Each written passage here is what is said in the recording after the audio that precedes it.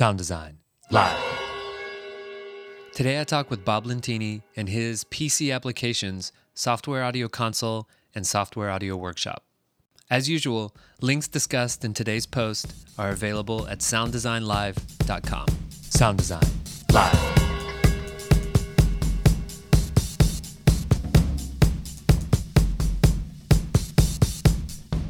I'm not going to ask you to read your entire biography because it's available online, and I just read it today. If people want to go to rmllabs.com, they can see it.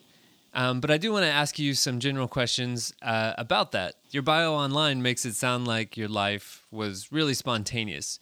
You're working in electronics repair, and then recording studios, and then live concerts, and then software development. And it never seemed premeditated. You didn't have a checklist saying, I'm going to do this for 5 years and then this for 5 years. It seemed more like you were trying to make a living and at the same time following your passions. So you became an experimenter and a builder out of necessity. You wanted your own recording studio, so you built the walls and the speakers and the mixing board. And then you wanted your own mix software, so you learned how to program. Do you think that's true, or am I just making that up?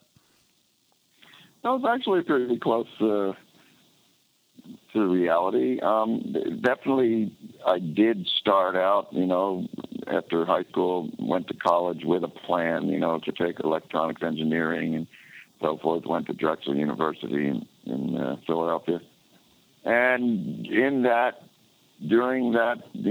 study and so forth, I actually found the books and the process to be too boxed in for my taste, basically. And I was constantly having issues with teachers and so forth about, well, why does it have to be done that way? Why doesn't it make more sense maybe if you did it this way, or blah, blah, blah? Why is that a locked-in thing? And, in geometry, why is that parallel postulate a postulate? Why isn't that a theorem that somebody can prove? Things like that I always ran into. So I never finished, actually. It was a 5-year program because it was part work and part school situation, and I never finished. I think I left after about 3.5 years. And at that point, I was more into, as you mentioned, it's like the necessity of getting something, approaching, direct, getting something accomplished in a more direct approach rather than it has to be this way because that's what the book says and that's what that says. And obviously that has shown up in all of my work since, and in that sense that I generally do not follow the norm. Now, that's not to say that's better or worse than whatever. It just has been my, it just seems to be the way things work out, that I've always had other ideas of how things could be approached and managed to do what I did along the way and get results that I, and again, many other people found to be desirable. So, again, what's right and what's wrong isn't what it's about. That it's how, why is this approach the only approach? And my software, obviously goes in different directions. The way I approach sound recording, the way I approach mixing, the way I approach building my studio, the monitors, the design that I did with the 8-speaker monitor configuration that you see in that bio, everything was different because I was after results, and I felt that I got the results that I was after that others were not necessarily demonstrating to me when I would look and learn. And I didn't really go after it just to be a rebel and, throw it back in somebody's face that I did it different. I listened and looked at the norm and what was the trained, skilled set, the way to approach sound and the way to approach math and the way to approach this, and then kind of deviated from that when I felt that something could be done or handled a little differently, maybe a little more effectively, so forth, and get better, or, what I considered better results. So it really is the approach. I got into one thing which led to another, which led to another, which led to another. And, the software thing really came along because I couldn't buy what I wanted the way when computers got to be common. I wasn't real thrilled with the software, that I was able to purchase, and I wasn't really thrilled with the results, and I wasn't thrilled with the approach. And so, let me see what I can do, kind of thing. And I never really went after any of it with an attitude of, I can do better than that, and blah, blah. It was like, I'm not happy with this, but, this is really a cool concept. What if we did it this way, And so that led me to where I am. Now, SAC obviously is a pretty unique piece of software right at the moment. There just isn't at the moment any real competitor directly. Now, for whatever reason, can they do it? Can they not do it? Do they want to do it? Or do they think the whole idea is not worth doing? So there's really no reasons why, other than when you look around, it's certainly not something I copied from, the rest of the industry. It is a unique approach, and I, for one, love it. And now, thankfully, you're starting to see thousands of people start to think it's a pretty cool idea. So for people who don't know, Software Audio Workshop is a digital audio workstation, like a recording software. It's an alternative to Pro Tools, Amplitude, Logic, sure. All of them. And Software Audio Console is basically that, but without the recording capability. It's just the mixer. It was just a mixer, but again, and then expand it more than one mixer now, a whole new approach to monitors and so forth in the live mixing world that pretty much could never been done physically. Now that it's virtual, in the sense that it's all software, we were able to go down a whole nother design paradigm, basically, and open up multiple consoles, each performer, up to 24 performers, getting their own console, which is pretty interesting once you climb cross over that bridge. For me and for most, it's pretty tough to go back to an aux end for a monitor.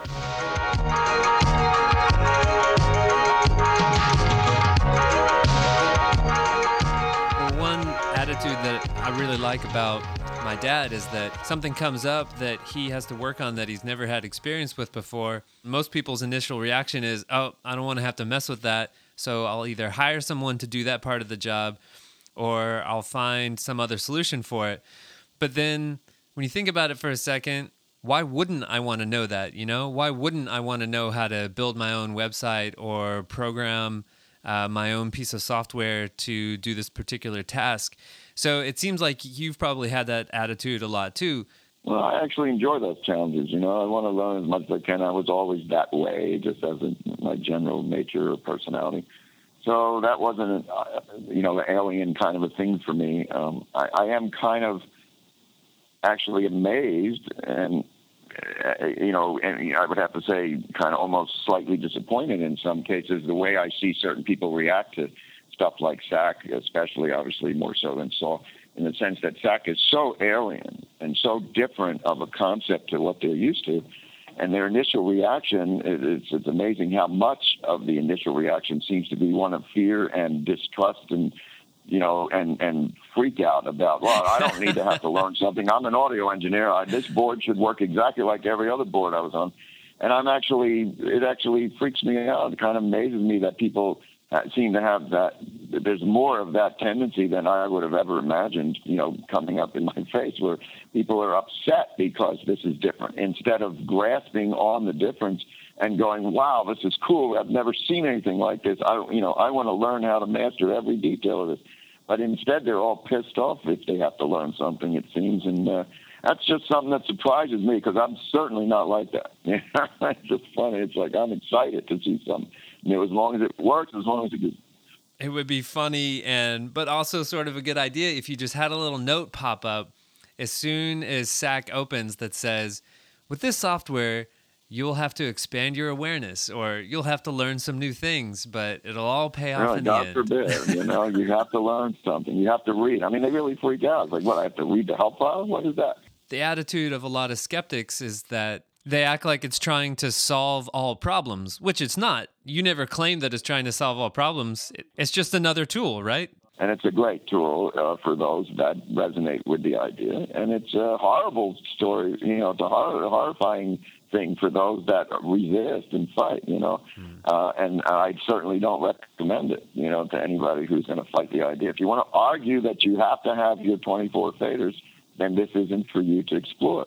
And now, though, when I laugh, because I look at all these big consoles, they come out with an 8-foot control surface, a $90,000 such and such board, and when you look at the marketing now and where it's gone, what's the big marketing push? They're bragging about how they can now mix on their iPad. So what good is this big giant control surface? Why would I pay $90,000 to have this tooled up when you're telling me the coolest thing is to go out in the audience with your iPad? Exactly. And see, I'm laughing because literally SAC was designed to work virtually without the need for a control surface, whereas these guys are still designed around a control surface, but now they've added on the ability to give you a few faders on an iPad. And it's interesting that that's the big marketing push now. If you really look, everybody's standing there with their ad holding up their iPad with a couple of faders on. Exactly. So I'm laughing because, I mean, I've obviously promoted this idea for over 20 years. This is actually 92, so it's almost 20 years, 19 years. 1992 is when I demoed the SAC concept for the first time, you know, at AES in San Francisco. And so it's almost 20 years later. And now, 20 years after you've introduced it, I think it's a lot easier argument to make because so many people are recording and mixing with a mouse in their home studio already. And so that's what I usually tell people. I say, you know, if you're already mixing and recording with a mouse and a keyboard at home, then this could be something that you're into. Well, it's live, you know, you got to grab this and do this and this all live. You know what I tell people? I mean, I've been in the business for 45 years now, you know, both live and studio split over those 45 years. And the reality is, if I'm standing and watching some audio engineer behind a console and he's jumping around like an octopus and his hands are all over the place like an octopus, you know what? His mix is messed up. His mix is, something's wrong with the gain structure, the trim. Something's wrong with his basic EQ, you know, blah, blah, blah. Something's wrong. You should not be back there looking like an octopus, pulling your hair out, running all over the place. And the best sound I've ever heard in any concert or any event or anything like that, when I look back and that engineer is sitting back and just grooving with the music, and once in a while he reaches over and pushes this button and grabs this fader and pushes this button and does this and does that, and he's certainly not all frantic back there like an octopus. And in the reality, that's exactly what I observed long before, back 20 years ago when I started this concept. When I started working on this concept, first thing I asked myself, was it going to be possible? Could you really mix live shows with a mouse, you know, or with some small little thing compared to a big console? And when I observed myself doing the best mixes I've ever done, when I observed the people that I worked with and learned from and trained with, and I listened and observed the best shows were when we were relaxed, sitting back, and we were not frantic and going nuts. We realized we were only grabbing really one thing at a time most of the time.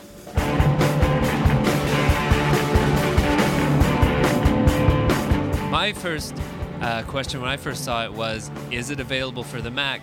And it's not. So I wonder if you could just address that real quickly for people who are going to have that initial reaction.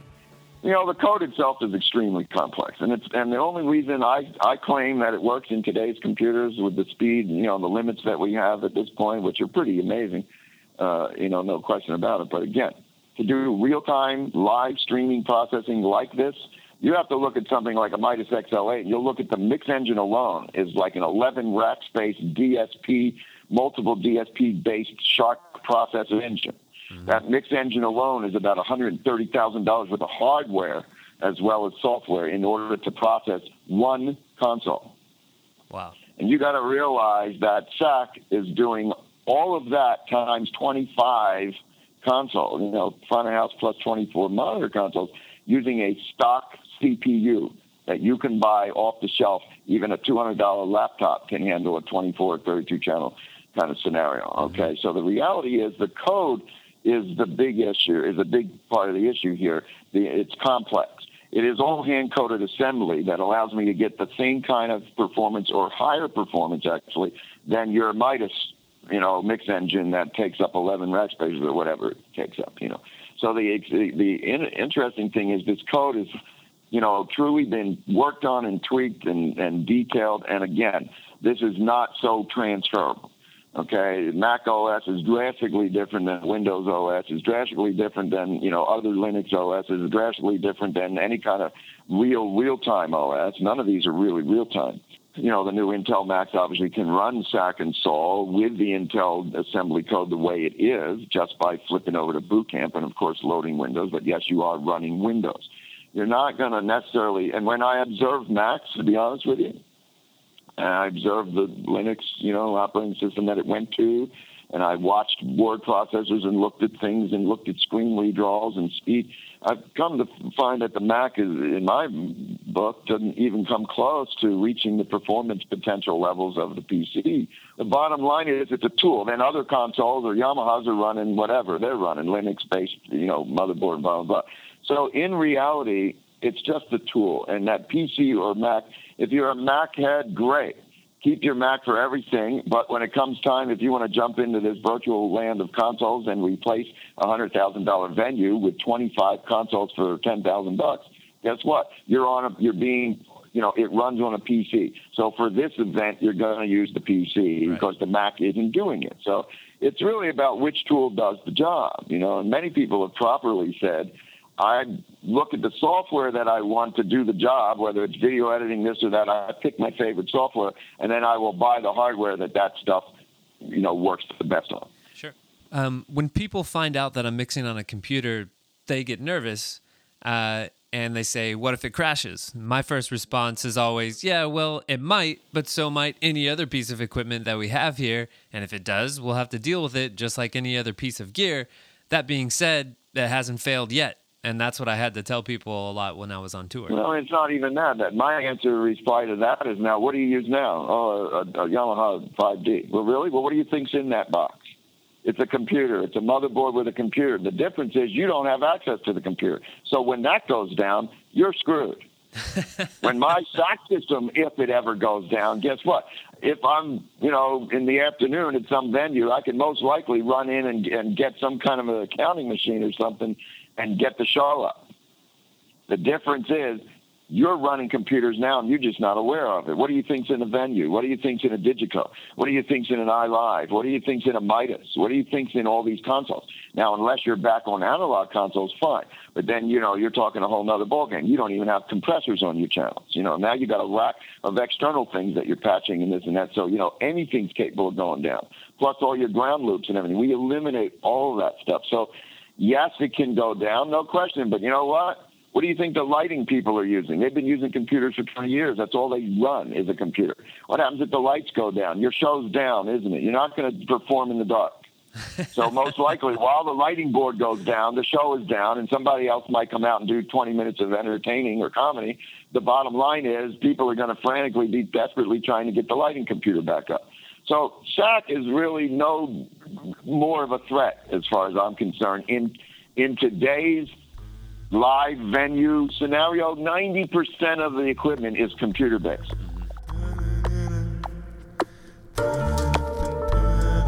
What's the most common mistake people are making in their setups that leads to problems? The fastest single processor will work the best for this scenario. It will give you the most stable ride with the least issues like slip buffers and messed up screen displays and so forth, and all the kinds of little nuances that can get very complex with serious multiprocessing. The whole engine is very complex, all multi-threads that have to synchronize precisely. Multiprocessors can break the sync, and that's a design issue. Okay, we want to say flaw. It's not that we're placing blame anywhere, but it just so happens that the current design architecture with Intel and most computers that you and I can buy is such that with multiprocessors, they break the prioritizing of threads and on different CPUs. So the real reality is, on a single CPU, my code has a much better chance of controlling the synchronicity of the threads. This thread has to process before this thread. This thread, when this thread needs time, when demands CPU time, it gets it because it's got a higher priority and so forth. When you go to multiprocessors, 2 and 4 processors, that breaks. So an idle priority thread on a second processor can step on a real-time critical priority thread on the first processor, and that's the issue. And that is an architectural hardware design issue with shared memory. And that's something people don't want to know about because it breaks all the hype. It breaks down all the hype about multiprocessors being that much more powerful. So, Bob, I imagine that there's a lot of theater professionals like myself out there who use SAC for mixing and then some other software like QLab or SFX for playback. All right. What do you think is the best way to run those in tandem? Should the playback software be on a separate computer, or are computers powerful enough to run both pieces of software on the same machine and route the audio internally? They're powerful enough, I think, but the stability becomes the concern for me. Introduce anything else you introduce in the background. That's why I suggest clean out Windows, get rid of background processes. Just streamline that thing down as best you can, just with the necessity of what you need. Running other software, which unfortunately I'm going to suggest is written in C++, is written in COM object language, is written in all these things that are prone to stability problems because they're based on thousands of registry entry links and hooks and based on thousands upon thousands of links out to DLLs all over the operating system. This stuff can cause instability. So to be honest with you, putting that on its own machine and looping it back in or doing what you have to do just seems to make a little bit more sense in the sense that you don't want an issue there on a playback rig or whatever, bringing down your whole PA system. Right. SAC and SOL combination are phenomenal on the same machine because of the internal links, so that you don't need splitters, you don't need extra cabling and everything else to, record live performances that are, 40 and 50 track, channels big. I have an audio player coming, that I've been working on that, will be like a plug-in, a native plug-in that fits on a SAC channel or multiple SAC channels, and you can even synchronize them together is the plan. So the idea is you have playback, a plug-in that pops up.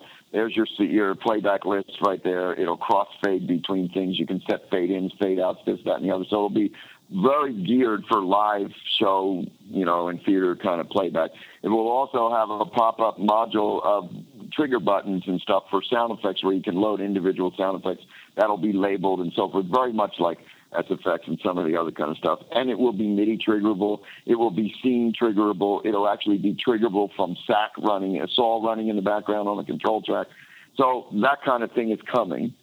Talking about the link between SAW and SAC, I want to share a technique I've been using recently working in theater. I record a rehearsal using all the mics and channels that will be used for the final production. Then later, when everyone is gone, I'll play that recording back through the sound system and use it to set my EQ, dynamics, effects, and scene memories in SAC. It's exactly what that link is for. We call it the virtual band when we're talking about bands and concert stuff, where we'll record 20 minutes of the sound check, and then they can leave, and we can now play back that sound check as if the band was still on stage and start doing all the stuff that is annoying to people standing on stage waiting while we do it. Sure. In that sense, we can start to tweak and balance out certain monitor mixes and feeds and get signals routed to where we want them routed and all this kind of stuff while the band's not up there. Bob, what's your favorite controller/fader bank to use with SAC?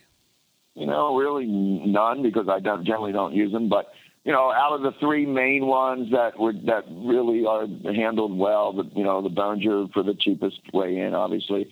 The Motor Mix is a good in-between in that sense. Again, you have to find them used generally on eBay, but they're much better built, obviously, and well built. And then really the current one that's still available is the Mackie line, that Mackie MCU or the MCU extender. Now we just, modified a template just to run the little 8-channel extender by itself, so you don't have to buy the whole MCU master unit. So in that sense, to me, those would be my favorite. The Motor Mix and the Mackie are nice because they have the little scribble strip, with the display. The Mackie has a nicer display with more characters. The Motor Mix is only 4 characters or something like that. And of course, the Behringer has no display. To me, that's all that's needed. One of those 8-channel packs can really cover all 72 channels on all 25 mixers. A lot of the guys have put, really a 16-channel pack, 2 of the Motor Mixes, 2 of the Behringers. You can go up to 4 on the Behringers. You can go up to 3 now on the Motor Mix. You can only do 1 on the Mackie. For me, any controller at all past 8, I find no use for. The theater guys that are on the forum argue vehemently that they need at least 16 or 24 faders to do what they do. Again, I'm going to suggest my argument is that you're looking like an octopus up there. Something's wrong. You need to streamline things so you're not an octopus. But again, I'm not out there doing Broadway, book shows every day, so I'm not going to take a stand and say I know everything. Bottom line, my assessment of everything I've seen and all the variations of audio and sound that I've been involved in over my career, which is 45 years long, I guarantee you I could streamline down your thing so you could get it done on 8 faders, or whatever. this is a question that can pretty easily be answered by going to the SAC forum, but it's one of the first questions that I think people have when they're using SAC to do something like monitor mixes or multi-channel audio for theater. What's the best way to set up to get mono outputs? So in general, my first thing to say, if you want mono, so just use the left output and keep all the pans in the middle, and there's your mono. And then skip that output, that's a stereo pair, move on to the next stereo pair, and you're not going to be hurt. Bottom line, when you're really out of outputs and you need a floor wedge mono mix and you can't just skip the next output, then basically you do it on the output master section. So on the output master, master number 1, that's driving that floor wedge, it's being assigned to a stereo pair, basically, of outputs, because that's the way these devices and Windows and everything, and that's just the way the code, it's more comfortable for the code. The reality is there's a mono switch on the output master. So you hit the mono switch. Now anything that you have left and right into the thing will come out even on both sides. And then if you really just want to use the left side for this wedge and the right side of that pair for a completely different wedge in the mix, you just hit the mono button on the master out and pan that master out left. Now when you flip to another mixer and you want to use up that other right side of that pair, you can assign the output of that next mixer to the same stereo device pair. And you will use the mono switch and pan right on the master out. And you are now passing this entire monitor mixer to the right side of that same device, basically. Joe Schmo just is never going to own a $95,000 Digidesign Venue console. That's just the way it is, okay? You know, so there's tens of thousands and hundreds of thousands of musicians and audio, people and everything that are never going to buy a $100,000 console. This then became very attractive because essentially it's giving them the same power, and not only the same, but really a lot more. And yet they can build it in their garage. I mean, how many of us ever dreamed that we could build a Neve console in our garage, okay? Well, here you are. You can build 25 of them in your garage. Sound Design, live.